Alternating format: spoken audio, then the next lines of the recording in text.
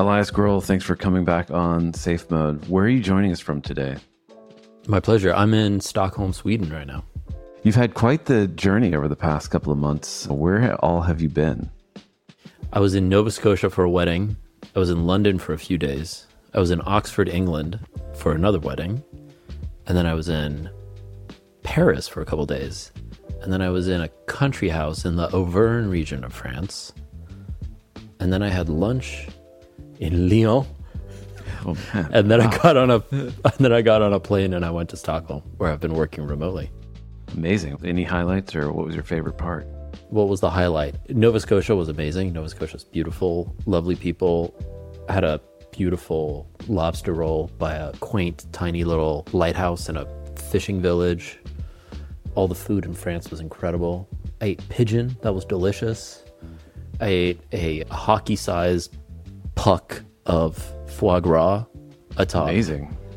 artichoke in Lyon. It was disgusting. The foie gras part or the artichoke Yeah, part? it was absolutely. It was absolutely disgusting. Yeah, no, it was terrible. I bought amazing bread from a drunk baker out of his car at 11 in the morning. He took out a giant loaf of bread that was probably 4 feet long and just kind of carved a hunk off of it for us. Then realized he'd forgotten his keys because he'd been drinking all morning at the market. We should do a food podcast as our next, maybe as a side thing. Yeah, everyone would love that. Yeah, that would be awesome. I know your traveling is going to continue. You're coming back to the States soon, and you're going to Las Vegas. And that is what we're going to be talking about in this episode of Safe Mode. We're going to talk about Las Vegas, 2 huge cybersecurity conferences, one called Black Hat, the other called DEF CON. They're at the same place, same city, at different hotels. They're very different conferences. You're going to be there for a bit. It's going to be extremely hot because it's August and it's Las Vegas. But you're going to give us a preview of what we can expect from Black Hat and DEF CON and all the interesting people you are going to be meeting and the cool stuff you're going to be seeing. And also on this episode, we are going to talk to Sean Vitka, who's with a group called Demand Progress. And he has been really working very hard on issues around Section 702 of the FISA Act, which we've been writing about a lot at CyberScoop. And he's going to tell us what that's all about and why it really matters and what's happening in Congress. Welcome to Safe Mode. I'm Mike Farrell, Editor-in-Chief at CyberScoop. Every week, we break down the most pressing issues in technology, provide you the knowledge and the tools to stay ahead of the latest threats, and take you behind the scenes of the biggest stories in cybersecurity. This episode is brought to you by Google Cloud. An attack is coming. It's about keeping us safe. He's just a disgruntled hacker. She's a super hacker. Stay alert. Stay safe. Stay safe. This is Safe Mode. Elias Groll, Senior Editor at CyberScoop. You are about ready to launch an amazing new voyage to Las Vegas, a great city, I think, to spend 48 hours in. But you're going to be there for much longer. I'm going to be there for 6 days. It's a lot. That's a lot for Las Vegas. I somewhat pity you, but I'm also a little jealous because you are going to 2 really great conferences. And really, I think the most interesting one is a hacker conference called DEF CON. It's been going on for a long time.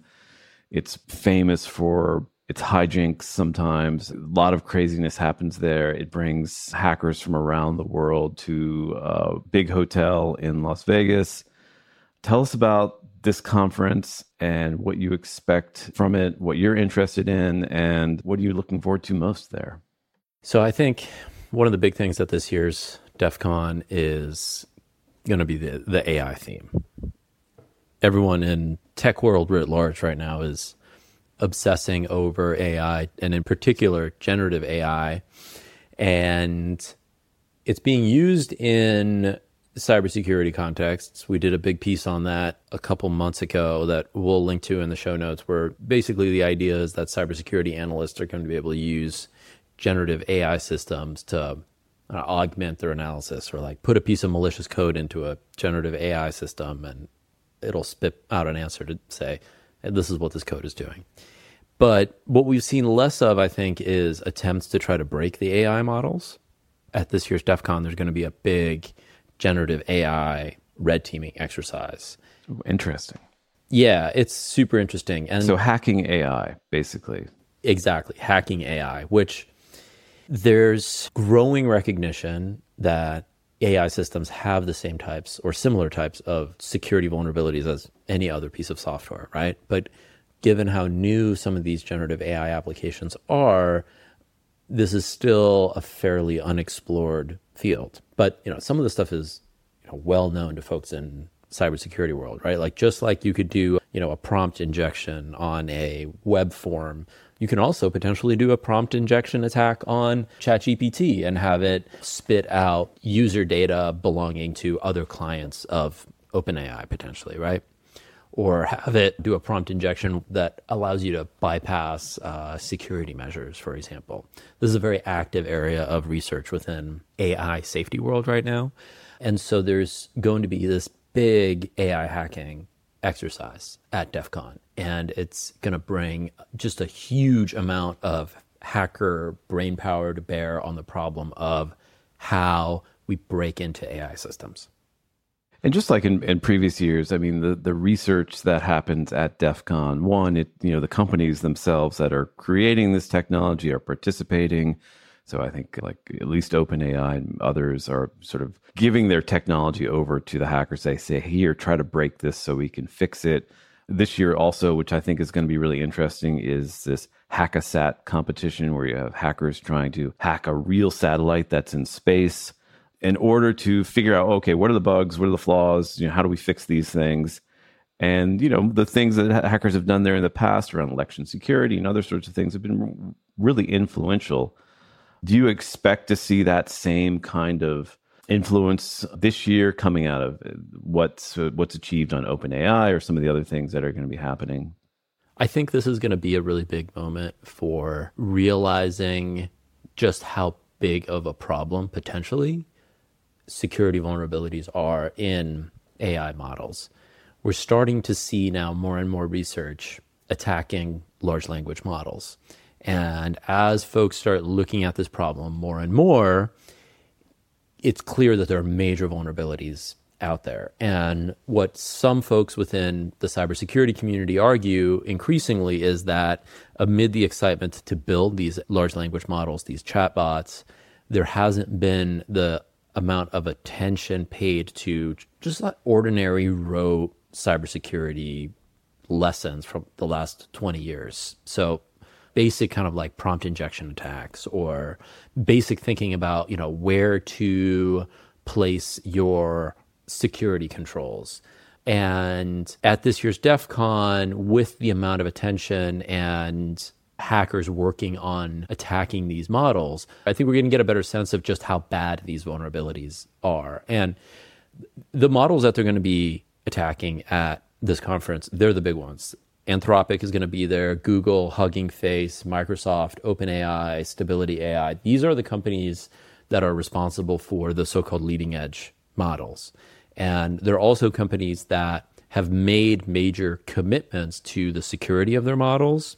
And so this is going to be the big test, I think, for whether those security commitments can survive major scrutiny and sustained attack. Yeah, I mean, it'll be really interesting both to see the outcome of what they find, but also to be there in person, kind of watching some of this happen in real time. And that's the cool thing about being at DEF CON, seeing people either hack an AI model, but there are also like physical things that are there as well, like car hacking, for instance, is a big thing. Election hacking, where you bring in a voting machine and you have all the hackers sort of go at it and see how they can manipulate it in different sorts of ways. Are there other things that you're looking forward to seeing in person while you're there in Vegas? I mean, yeah, I think the other one that I'm really excited about and is going to generate a lot of attention is the Hack-A-Sat competition that you mentioned, which I think is worth mentioning. Ahead of this conference, NASA and the organizers of DEF CON have put a satellite into space that is going to be hacked at DEF CON. And there have been so-called Hack-A-Sat competitions before, where hackers attack a virtual model of a satellite. But this year, there's going to be a real satellite in space that hackers at this conference are going to be going after. It's a CubeSat.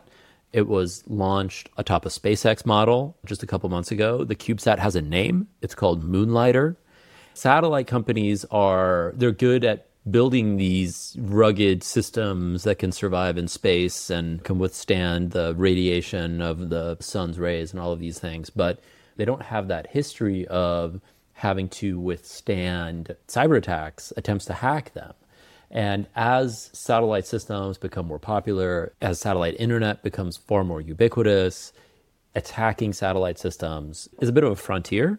And at DEF CON, we're going to get to see attempts to hack satellites for real. And I think that's going to be very exciting and interesting to see exactly how that goes. And again, like the AI models, how vulnerable this frontier technology is to cyber attack.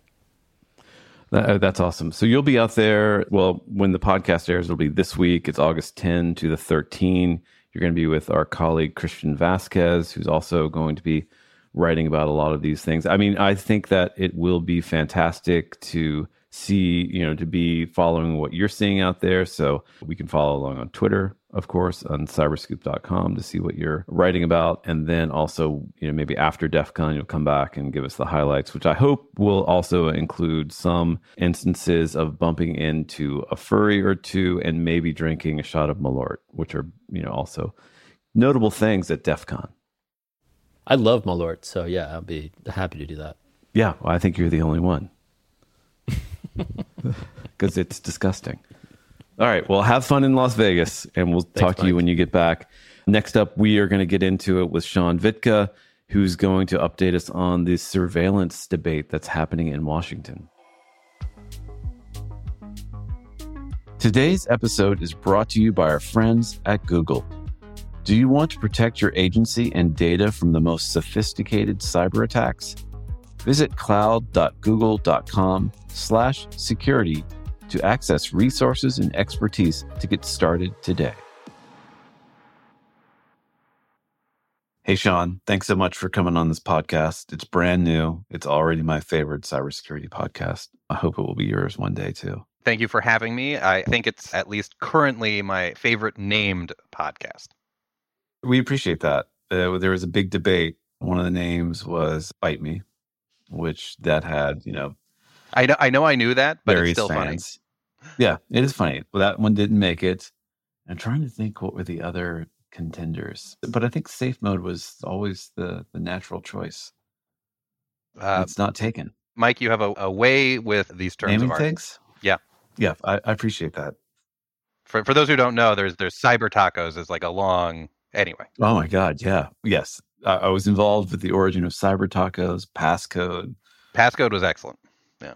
Passcode, README. Anyways, we're not here to talk about that. We've known each other for a long time. I know you from policy work in tech and beers at Lyman's, but want to also talk about what's going on. One of the big things you're focused on now is Section 702 of the Foreign Intelligence Surveillance Act that sunsets this year. I know that's taking up a ton of your time, but first I want you to give our listeners an overview of what demand progress is for those that don't know, and what are the sorts of things that you guys work on.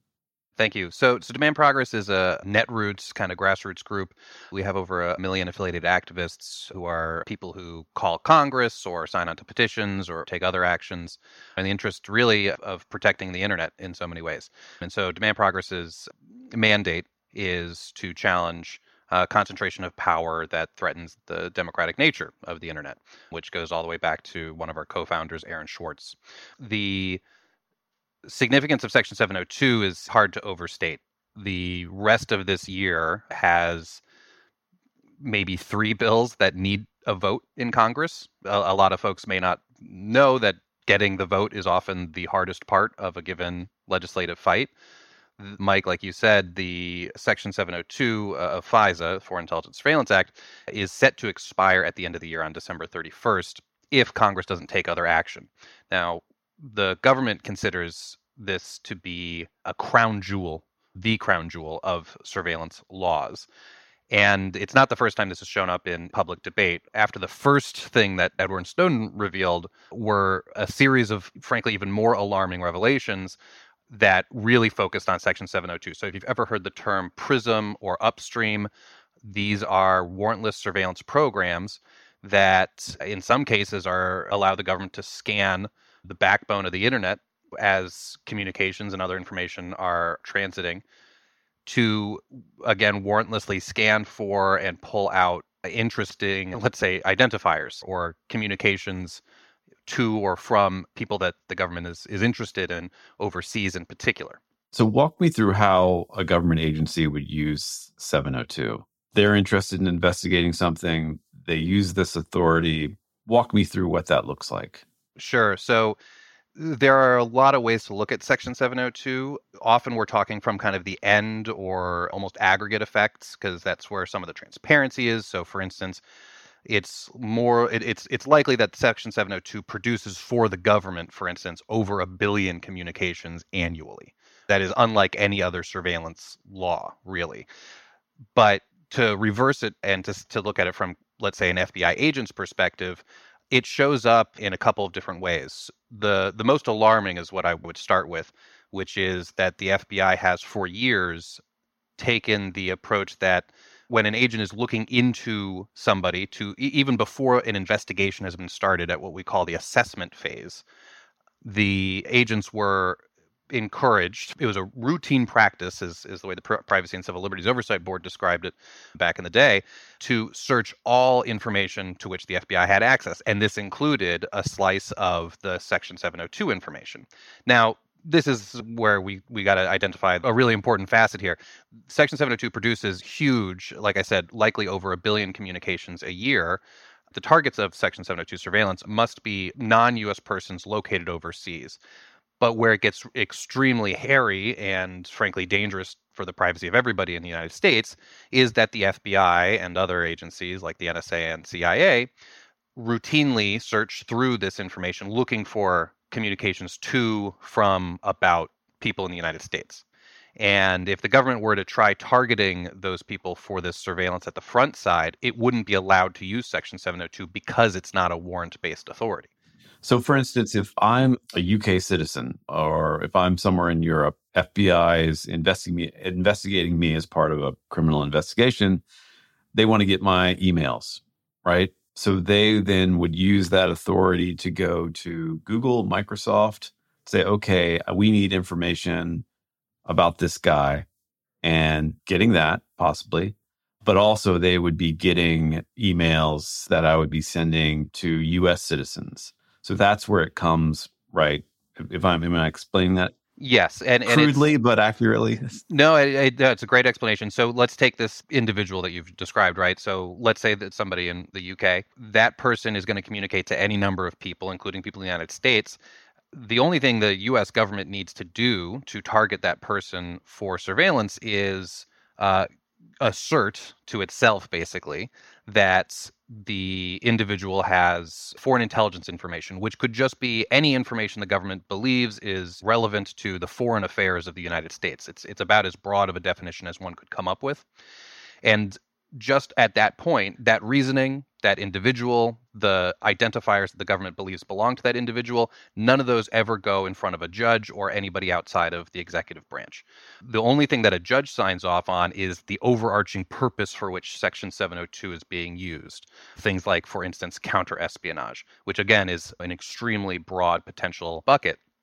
And then when you map this out, the government has about 250,000 Section 702 targets as of the last transparency reporting covering 2022. And Mike, let me just pause here for a second. Do you want the deep weeds or the less deep weeds? I defer to you.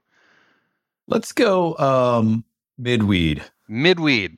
Yeah, no, that's good. That works. So if we take this individual, right, and we imagine that maybe they have family in the United States. If we take these 250,000 different targets, they're going to have people that they're communicating with in the United States. You end up with potentially staggering amount of information, again, to or from Americans that the government in every other context would need a warrant to look at. But further, we're talking about a scope here that is kind of incomprehensible. And that's actually why, just to do a quick detour into history, privacy advocates for a decade have demanded the government provide an estimate on the number of Americans who are swept up as a consequence of this surveillance. And the government even promised this information, this estimate, to the House Committee on the Judiciary, and then walked that back, actually reneged on it in front of the Senate, which is kind of particularly bad form because they hadn't told the House. And we still, to this day, just have basically the government saying, we are just not going to tell you how many Americans, how many taxpayers, I was like, how broad do you want to cast this net, are reflected in this database, are captured, are affected? How many people's privacy has been invaded just by virtue of being sucked in through this very broad surveillance?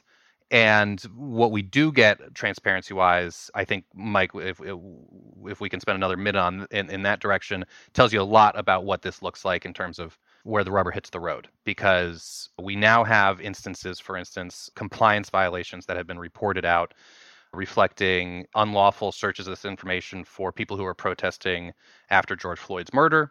We have unlawful queries for information about January 6th suspects. And we also have, frankly, a long list of other examples, but the most recent news, in addition to those two compliance problems, we know that the government also unlawfully searched this information for information about 19,000 congressional donors. And again, there's no warrant at the beginning of this process. This is what they call incidental collection, is the impact on U.S. persons. Incidental does not mean accidental, by the way, as may be obvious at this point, but there is also not requirement for the agents doing these searches to get a warrant before looking for these people. And that's where this becomes really alarming. And there's no requirement to say, once you've sucked up all this information, I imagine it's sitting in a database somewhere, that you can filter out, okay, here's the U.S. citizens' data, that goes into the trash. We just want to focus on our suspects' information. There's no filtering or system like that in place, is there? Not really. So a lot of those protections that you're describing, well, one, a lot of them don't exist, or they exist kind of only in name. There are other things that people have heard more about in recent years, things like masking and unmasking. So those processes exist for after intelligence is reviewed, if it's going to be shared further to agencies that aren't allowed to have access to what we call raw Section 702 or raw FISA data. But at the end of the day, one, there are problems with that system. And two, these people, everything we've just talked about, these are searches or queries of the raw information, which means no U.S. person's information has been redacted. The trick here is really, if the government wanted to be particularly privacy protective, it could institute rules like what you're describing. There could be a largely automatically implemented rule that says basically, if this is one person in the United States, it's not going into the same database as everything else. But in fact, despite what the government likes to assert publicly, that connectivity, the outside the border to somebody inside the border, is actually one of the features for at least some of the government uses of this information.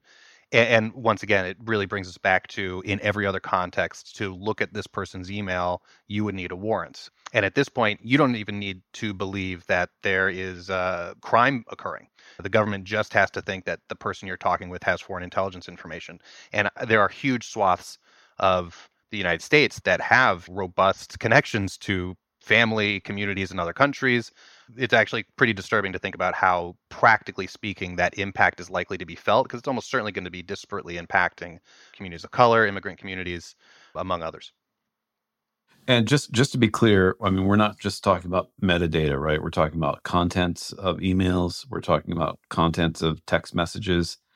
Anything else I'm missing? No, it's a great point. Section 702 is what I described as like full take authority. So as you said, it is everything that a provider. So mechanically, maybe I should do this for a moment. Mechanically, the way this works is the government at the beginning goes and says to the FISA court, we want to use Section 702 to look into counter-espionage. So 1 second. The FISA court, for those who don't know, is what exactly? So the FISA is the Foreign Intelligence Surveillance Act from 1978. It's been modified a lot since then, including by things like the Patriot Act. FISA itself produced or established what we call the FISA court, or FISC, which is a court that reviews these applications that are submitted by the government under FISA. And it's a unique court because it hears only from the government. which is usually not the best way to get good law. And two, all of its proceedings are secret, with the exception of some amount of declassification that happens months to years later. And that's not, again, a great way to do oversight, frankly, but it is the system we have today. Now, when the government wants to use Section 702, each year it goes before the FISA court and gets what we call certifications for various uses of Section 702, like I said, investigating espionage. And again, it doesn't mean they have to believe that everybody who they're going to target with Section 702 is engaged in espionage. It's just that that's the broader purpose for which an investigation might be getting conducted. On the other side of that, on the other side of getting that certification, the government has, at this point, 246,000, I think is the almost exact number, targets. And then each of those targets could be a person or a group of people, and each of those entities would have some number of identifiers underneath. So your phone number, your email address, etc. And at the end of all of that, the government will provide this list of tasked selectors, is the technical term, to companies like Google or Yahoo, and say, I want everything you have that involves this person or selector or email address, skipping a couple of weeds there, but it is certainly everything that that provider has on you is going to be provided to the government, and in turn gets searched through with what we call these backdoor searches. These U.S. person queries is what the government calls them. We call them backdoor searches because, again, in any other context, the government would need a warrant before looking at that information. And you mentioned one of the things we've been reporting on, a story from Tanya Riley came out asking about how we've seen a lack of specific examples around where 702 has been valuable for law enforcement or the intelligence community. I think at a very high level, they've cited some examples. From your point of view, are there cases where this has been a material investigative tool the government has used to take down bad guys, arrest terrorists, whatever it is, that is showing value, at least for their purpose, right? Yeah, so it requires looking at this a little bit more granularly. I think the government has largely postured itself and tried to drive this debate as a straight, what we might call a straight reauthorization or straight sunset debate. The reality is that I think there's not a lot of question that the government views this as a very critical authority. They've made that pretty clear. They've declassified a fairly minimal amount of information to support that. But what is totally absent, and really at this point very conspicuously absent, is evidence from the government that these backdoor searches that we were just talking about, this kind of way that 702 turns back around and becomes a way to pierce the Fourth Amendment, that any of those are useful. And in fact, your reporter, Tanya Riley, was actually the only reporter to catch this, but one of the members of the Privacy and Civil Liberties Oversight Board was talking at a Netroots panel, I believe, and said that there had been minimal to negligible information provided to support the intelligence value of these backdoor searches. So nonetheless, despite that, just to be clear, these backdoor searches are conducted hundreds of thousands of times per year, millions of times over the course of 702's existence. And it's actually quite remarkable that the government has yet to provide any information that use of Section 702 information, that warrantless combing through it for information about Americans is useful.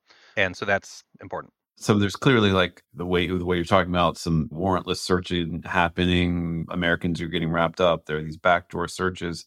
Have there been real harms on the people who have been targets of these searches? Yeah, so this is where the most recent transparency reporting becomes very disturbing. So, like I mentioned earlier, the most recent declassified FISA court opinion makes some pretty disturbing news. The idea that donating to a member of Congress could make you more likely to have your information warrantlessly obtained, warrantlessly accessed by somebody at the FBI, each of those is a discrete harm to privacy. Each one of those instances threatens an American. That's just one instance, though. And that is both a reflection of how much information is being sifted through and also how the government really treats the searches themselves. Those 19,000 people were all searched as part of one batch query.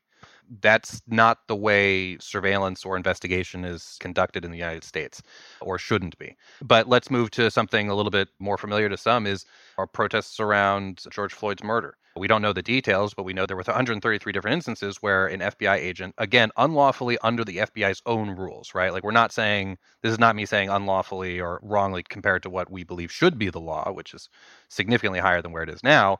But under the FBI's own rules, 133 instances of an FBI agent looking for basically dirt on people who were arrested at Black Lives Matter protests.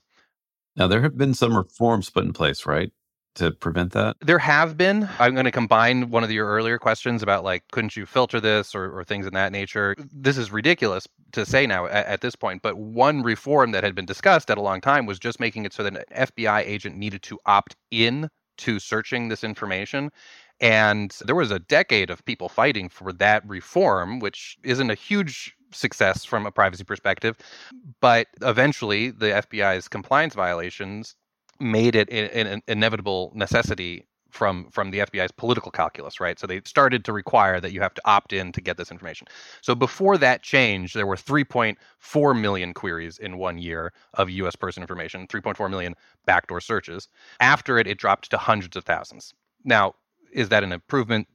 To some extent. However, again, each of these are pretty serious violations of people's expectation of privacy. So having 200,000 in a year, which is the new number, is still deeply problematic.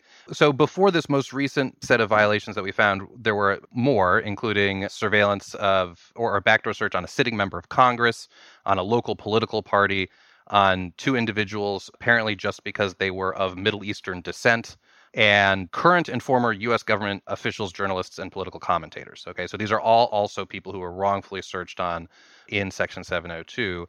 And so some of these produce some internal reforms, and they're the ones like what we're describing. But at no point did we get to, does the government start requiring a warrant? In any event, if we give all of the credit possible to these internal reforms, and just to be clear, I don't think anybody should, but even if we give them all of their credit, what we're still looking at are over 8,000 unlawful queries, backdoor searches per year. That's the government's own numbers. That's their own transparency reporting. That's their own compliance rate or non-compliance rate mapped out across just the volume of surveillance that's occurring here.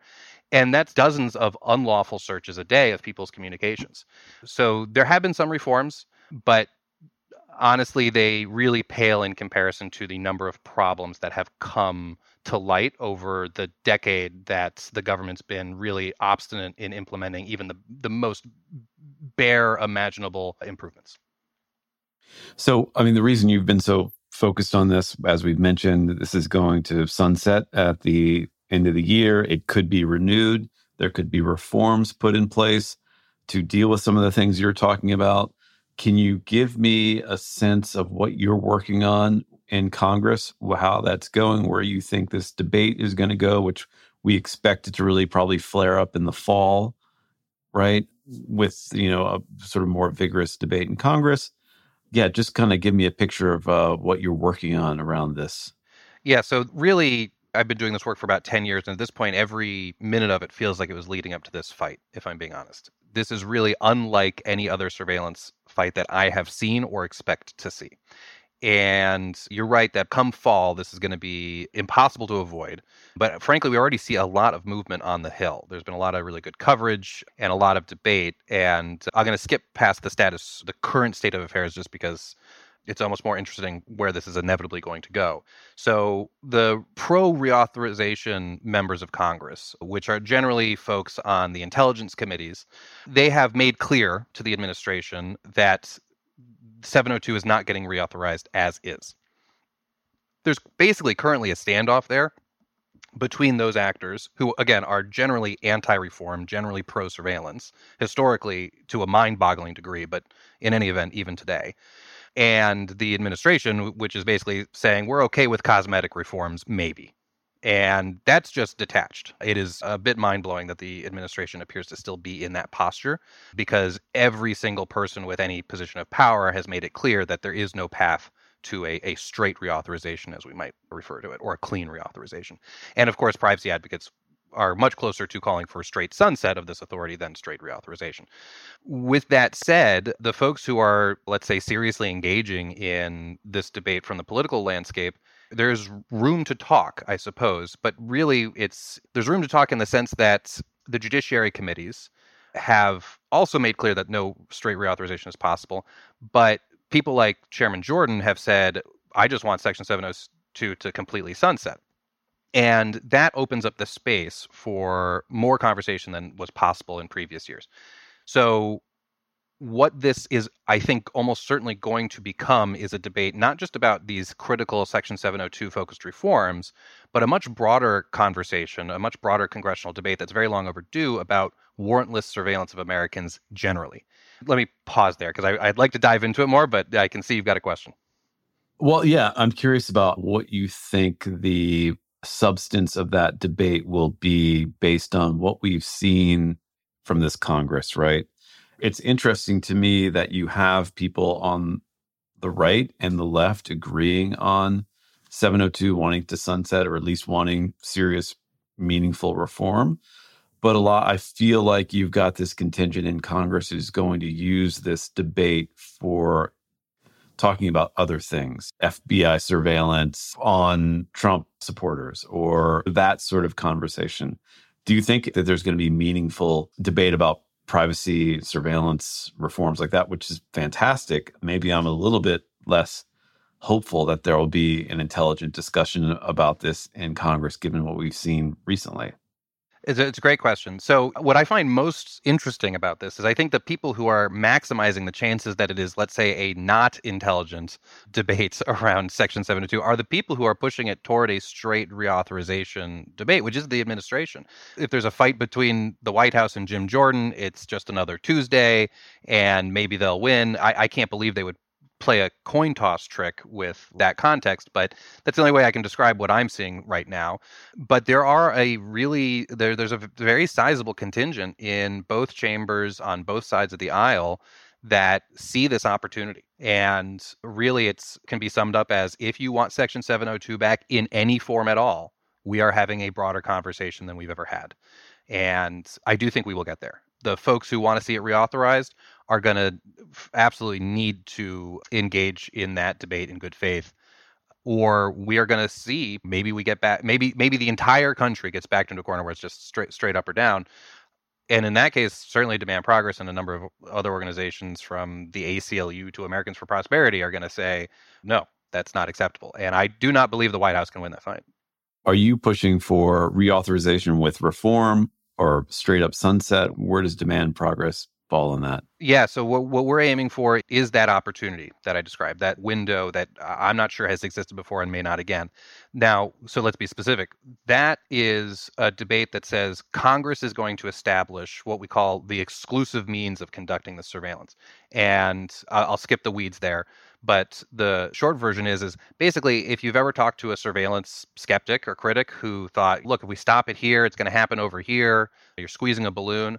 It turns out there is actually a legislative way to deal with that. And that's what exclusive means is. It says you're only getting this pursuant to these enumerated authorities, right?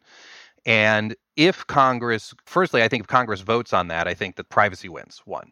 And two, we know that it would actually meaningfully address this stuff. It wouldn't go somewhere else if the law says the only way you can get this information is through routes A, B, and C. There's no secret door D for the government to walk through, which there currently is. And so just to give you a sense specifically about what needs to come into this conversation for reauthorization to be possible, politically palatable to privacy advocates, however you might want to describe that. One is surveillance that happens under Executive Order 12333. And the other is this practice that the government is increasingly engaging in, which is just buying information about people in the United States without a court order from data brokers. And these are two massive threats to Americans' privacy. Really hard to overstate. They are also exactly you squeeze the balloon here and it's going to come out over here kind of programmatic authorities that really basically mean that if Section 702 is all Congress deals with here, the government will have the ability to bypass it in large portions. There is not necessarily a way to there's not really a way to fix Section 702 so much that it really restores privacy enough to make it worth reauthorization.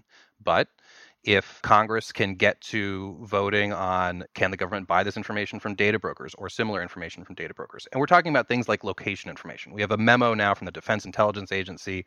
This actually is more than a year old, but the Defense Intelligence Agency concluded behind closed doors until it was revealed by investigative reporting that it could buy bulk location information from data brokers. that swallows almost everything Congress has ever done on these questions of surveillance. We need to get to that level of conversation. That's what the kind of informed, robust debate around privacy is, and the opening that's in front of us. We have to get there, but it is hard to see how any 702 bill moves without facing that issue head on. And that's what we're working toward. Well, I look forward to that conversation. I'm hopeful that it is a rigorous and serious and thoughtful and intelligent one. I know you've got to run. We're sort of out of time, but we will have you back on the show if you'll come back to talk about that in the fall, because I think this is a big topic we'll be covering. It's clearly something that is very significant in the whole privacy, surveillance, security conversation that we write about a lot. So thanks so much, Sean, for giving us the download and a bit of a preview for what you can expect coming up in Congress this fall. Absolutely. I appreciate it. And I'll just one last contextual point. The last FISA reauthorization was a 2020-2019 fight.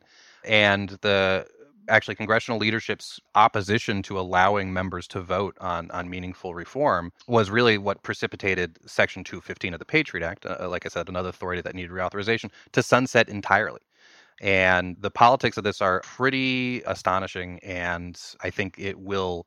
it lends support to the idea that this is a fight that privacy champions on and off the Hill have a lot of leverage going into. Overall, you're hopeful, right? You're hopeful that something meaningful will change that will be on the side of privacy. I believe it is possible. And we and others are doing our damnedest to make it reality. I am hopeful that that is the outcome, in part because I hope we aren't stuck with the kind of debate you described, which may be more bereft of substance and meaningful protections for people in the United States. We have no choice but to fight for that debate. And in the absence of that, it's going to be, frankly, a dumpster fire, which is what we saw in 2019 and 2020. And so those of us who are trying to figure out something new here, we have our work cut out for us, but I do believe it's possible, and I am optimistic about that. All right. Thanks again, Sean. Thanks so much, Mike. This podcast is brought to you by our friends at Google. Together, Mandiant with Google Cloud helps public sector organizations become more secure from cyber attacks. Visit cloud.google.com/security for threat reports, resources, and security best practices. Thanks for listening to Safe Mode, a weekly podcast on cybersecurity and digital privacy brought to you by CyberScoop. If you've enjoyed this episode, please leave us a rating and review and share it with your friends, your mom, or your dad, because you know they're probably going to get hacked if you don't. To find out more information or to contact me, your host, please visit cyberscoop.com.